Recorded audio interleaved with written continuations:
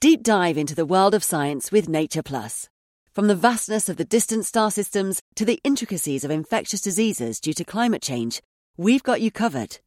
Enjoy access to over 55 cutting-edge journals, breaking scientific news, and over 1,000 new articles every month.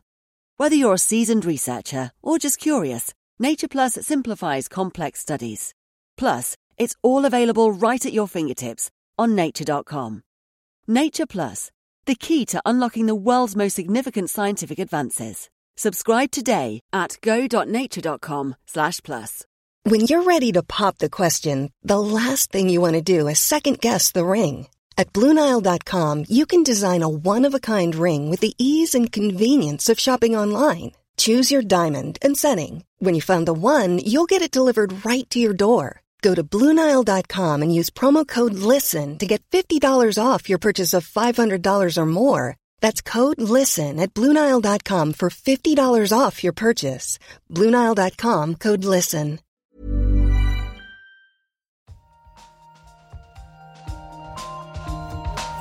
In an experiment. We don't know yet. Why is light so far? Like, it sounds so simple. They had no idea. But now the data speaks. I find this not only refreshing, but at some level astounding.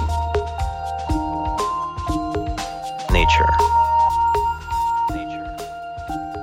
Welcome back to the Nature Podcast. This week, a potential vaccine for a neglected tropical disease.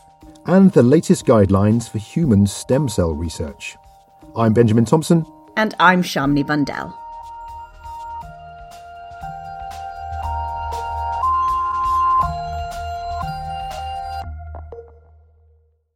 Trypanosomes are microscopic parasites, single-celled organisms that can cause serious diseases in humans and animals around the world.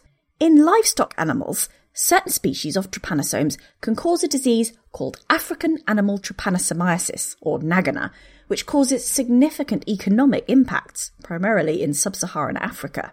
Researchers have been trying to develop a vaccine to protect animals against this disease, but trypanosome parasites have an array of tricks up their sleeves to outwit the immune system. Delphine Ottoman is part of a team at the Sanger Institute in the UK who've been working on a way to identify potential antigens, proteins on the surface of the parasite, that the host immune system can recognise and use to target the invasive cell. They've used this system to develop a vaccine candidate that targets the species Trypanosoma vivax, and it's showing early promise. I wanted to find out more, so I gave Delphine a call and started by asking her how T. vivax affects livestock animals.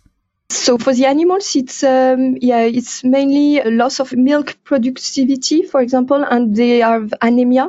So they are becoming weak, but if the animals are not treated, they die from NAGANA. So what kind of treatments are available against the diseases, against the trypanosomes? So it's mainly old drugs which have been developed in the 50s. They are targeting some enzyme in the parasites, but there is more and more resistance, so we need new medication to continue controlling the disease. And so your team has been working on a vaccine against a particular species of trypanosome. Why did you want to develop a vaccine rather than some sort of a treatment?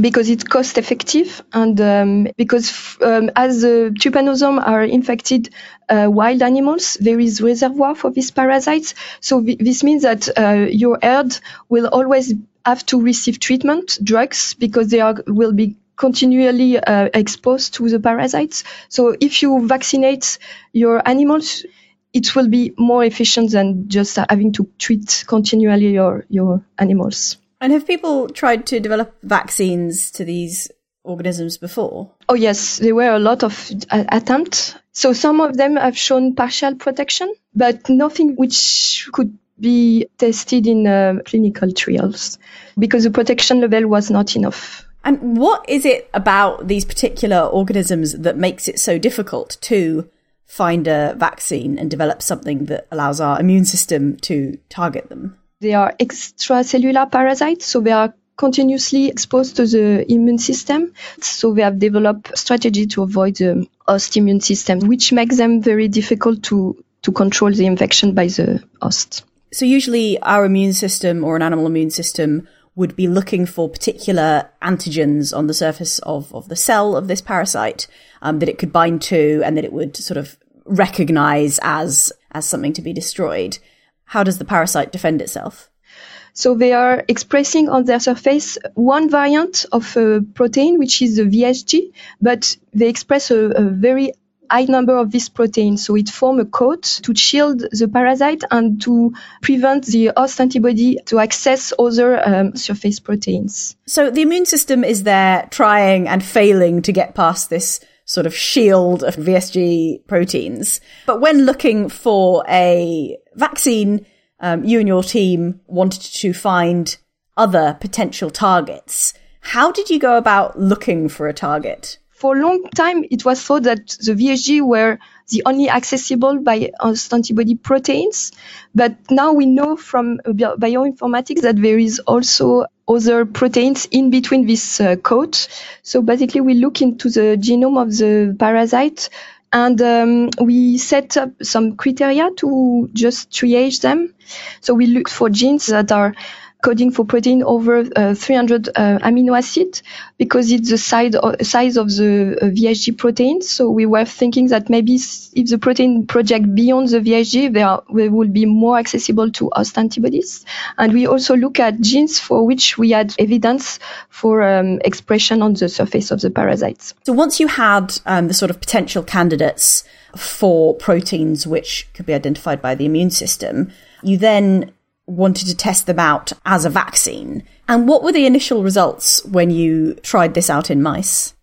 So we have screened 39 protein in mice, and out of these 39, we found one which give reasonably delay in the infection and one which give a sterile protection. It's the first time that in the murine model we get this level of protection, because before it was only partial protection, which means that the mice develop a delayed infection, but at the end they still die. So with the candidate we get, we follow the mice for up to 6 months and they never develop parasitemia after this. So these candidates that you found have been way more successful than previous attempts at finding a vaccine. But this has been tested with a particular species of trypanosome, so Trypanosoma vivax, and has also then obviously been tested in mice. Does this mean that these candidates that you found could be used to make vaccines for cattle, for other kinds of livestock, even for humans? So the candidates that we found to be protective against Trypanosoma vivax infection, unfortunately, will not be protective for other trypanosome species. But the thing is, we can use the approach that we have used for Trypanosoma vivax for the other parasites. We can be reasonably optimistic to find another good vaccine candidate for the other species of trypanosomes. So the idea is that your method, which is going through the genome, looking for these sort of key features and then testing it, could work for all the different trypanosome species.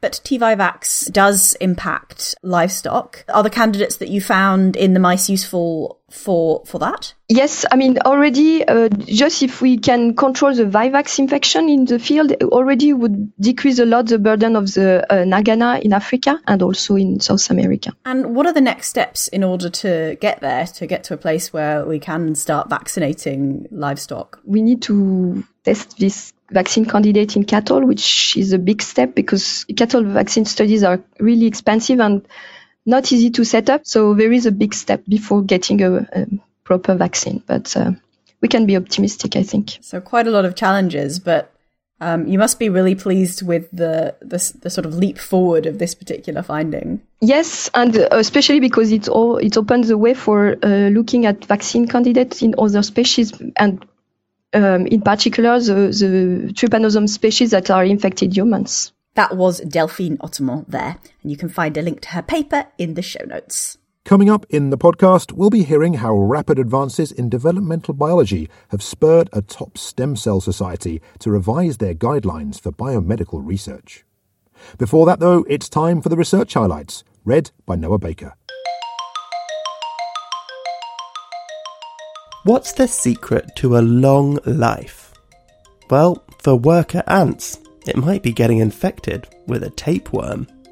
A team of researchers investigating the long-term consequences of tapeworm infections placed 58 colonies of ants in observation nests and checked on them every 10 days. In colonies that included ants infected with a tapeworm, the team showed that no uninfected workers were left alive when the experiment ended after 3 years, but half of the queens and infected workers were still kicking. The team are investigating the mechanism behind this parasite-triggered life extension. They think it may involve extra activity in some genes that help ant queens live longer.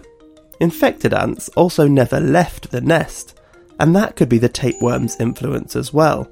You see, to complete its life cycle, the parasite must be consumed by woodpeckers, which prey on ant nests. Read that research in full in Royal Society Open Science. Humanity has had a radical impact on life on Earth. But these changes may have started earlier than you think, not with factories, but with farms. Scientists investigated how the abundance and composition of vegetation changed around the world after the last ice age. They analysed over 1,000 fossilised pollen samples from the past 18,000 years, which came from all continents except Antarctica. The team found that global vegetation has been transformed over this period, first by the climate change that accompanied the end of the last glacial period. Then, about 4,000 years ago, as agriculture intensified, the pace of change in global flora also accelerated, reaching or exceeding the rate of change seen at the end of the most recent ice age, showing that even before the Industrial Revolution, humans were capable of drastically affecting our environment. Read that research in full in Science.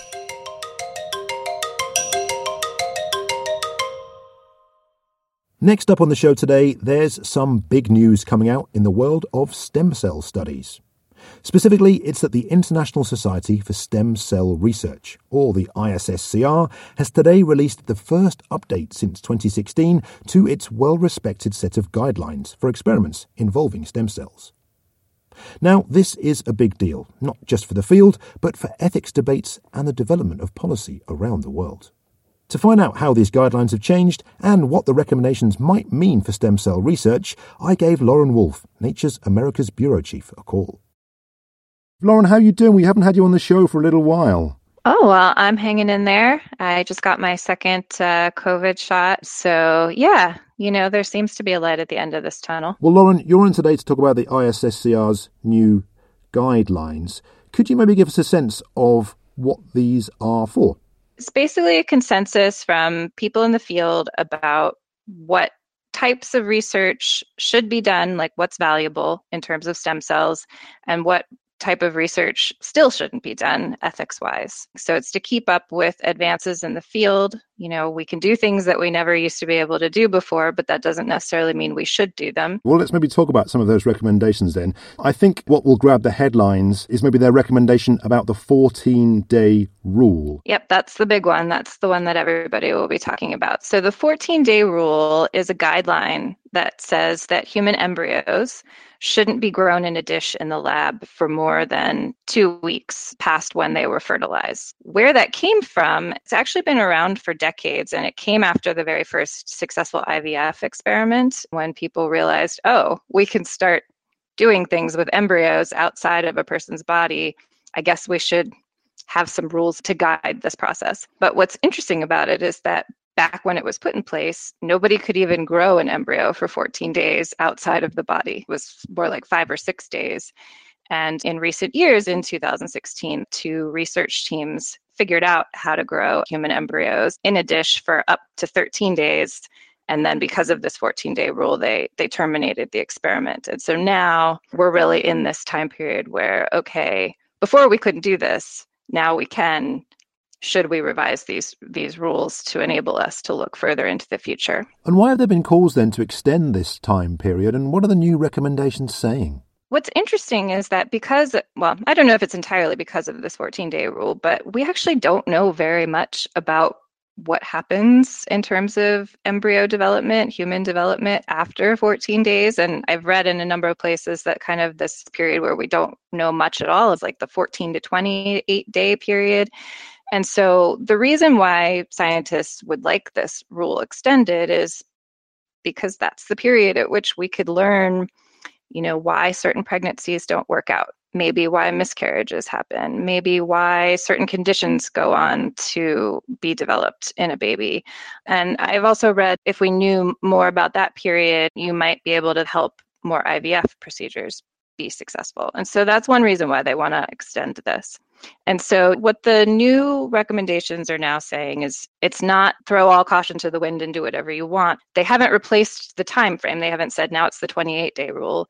They've just said if anyone wants to do research with human embryos in the lab, there need to be a bunch different approval steps. Everyone needs to be taken on a case-by-case basis. When you apply for your research project grant, you need to lay this out, and they kind of give recommendations about how regulatory authorities should look at these, establishing what the value of this particular experiment is, why do you want to do it, what can you learn from it, how far do you need to grow the embryo in order to get the answers that you want, those kinds of things. And it's not just embryos. There's been a bunch of papers that have come out recently about researchers who've managed to coax stem cells into things that look like embryos, but are really sort of complex models. That's another one of those advances. Some people call them embryoids. The thought behind that is that people can learn even more because you can grow those structures as models and grow them for longer and test drugs on them and do more things with them. And so that's one of the reasons why these were developed. And the 14-day rule doesn't necessarily apply to these structures, but I think there's been a lot of uncertainty around them. And so a lot of researchers have actually stopped growing them at 14 days anyway. I think one of the reasons why this change to the 14-day rule is useful is that if you want to show that these structures are indeed good model systems and represent an embryo, and that if you're studying them, whatever's happening when you test them is reflective of what might happen to an embryo, you need to validate that, right? So you need to grow an embryo long enough, as long as you're growing one of these structures, and then you'd be able to say, yes, they are mimicking each other at each step of this process. And then, going forward, you could use the model system rather than the embryo. It is worth noting that these are the ISSCR's recommendation for the 14-day rule, which has been put into law in some countries around the world and is used as a fairly sort of double underlined guideline in others. Has there been any pushback, do we know, from this recommendation coming out? I have not seen anything thus far from, official government bodies or anything like that. And it is important to note that just because the ISSCR has made this recommendations, it doesn't mean that tomorrow any of these countries are going to say, okay, never mind, no more 14-day rule. I'm sure that there's going to be a lot of evaluation of these recommendations and decisions. But as of now, I haven't seen anyone pushing back against it entirely. Some of the researchers that we spoke to for this story have said they wish that there was more public participation involved in crafting these guidelines. Really, it was kind of the scientists did it themselves. The other arguments made against it that we've heard are, scientists are just going to keep pushing the limit as they're able to do more things. And then I think on the other side of that, it's that, well, we made this limit a long time ago, and now we know a lot more about the science, and we know enough to know that this 14-day could be extended. So I think there's arguments on both sides of the debate. If that's the recommendation that's going to get the headlines, it's important not to gloss over that there are other important recommendations in these new guidelines as well. What are they saying about CRISPR editing embryos, for example, which we now know is possible after that hugely controversial story from 2018 of the researcher in China who did it? What the new ISSCR guidelines, how they come down on gene editing of embryos is that we should not do it yet. There are a number of other panels that have looked at this issue too, and I don't think ISSCR is saying anything different. They're just saying the science is still too new and we don't fully understand all the safety of genome editing, and so we shouldn't be doing it in a cell that's going to be implanted and potentially turn into a human being. And they're not saying we'll never ever do this in 100 years from now, but they're just saying for now we don't know enough. And so if that one is a qualified no until we fully understand the technology, it does seem that the recommendations are more positive about mitochondrial replacement therapy, this way of potentially alleviating these terrible metabolic diseases caused by incorrectly functioning mitochondria. Again, something not possible in 2016, but demonstrated since. So yeah, researchers in the United Kingdom have since won approval to begin clinical trials of this method, this mitochondrial replacement therapy. And so where the ISSCR guidelines come down is that again, we can do these experiments, but with lots of checks and balances and approvals. In the way that they said no on the CRISPR editing, they're not saying no here, but they are acknowledging that this is a thing. It comes with its risks. They want some more evaluations. I think there's lots of questions about the therapy yet and that they want answered. Well, Lauren, I'm getting the sense here that it seems that these new recommendations are really getting the ethical and policy framework more into step with what's actually possible in the lab. Have we heard from any sort of ethics experts about what they think about these new recommendations? Yeah, I think we've talked to some ethics experts who have said the revision of these guidelines is exactly what's needed. We never had some of these debates before because there was nothing to debate, because we couldn't do these things. And now that we can, it's the time for us to talk about this and to make some revisions, because we don't want to hold back innovation and science that could be helpful to people. But there are some ethics folks who aren't quite sure. They think, well, maybe we haven't exhausted all of our knowledge in the space that we have yet, and that maybe it's not time to push forward into these new realms exactly yet. They thought that the public should be engaged a little bit more in the conversation before just changing these guidelines. But I think everybody agrees that it's important to revisit these guidelines because of all the developments that are happening, and to kind of set standards so that you don't have people going rogue and doing things that they shouldn't be doing before it's time to do them and we don't know enough about the safety and everything. Nature's Lauren Wolfe there. Head over to the show notes where you can find a link to more coverage of the ISSCR's updated guidelines. That's all for this week's show. We'll be back next week, but in the meantime, you can drop us a line anytime on email. We're podcast@nature.com, or on Twitter. We're @naturepodcast. I'm Shamini Bundell. And I'm Benjamin Thompson. Thanks for listening.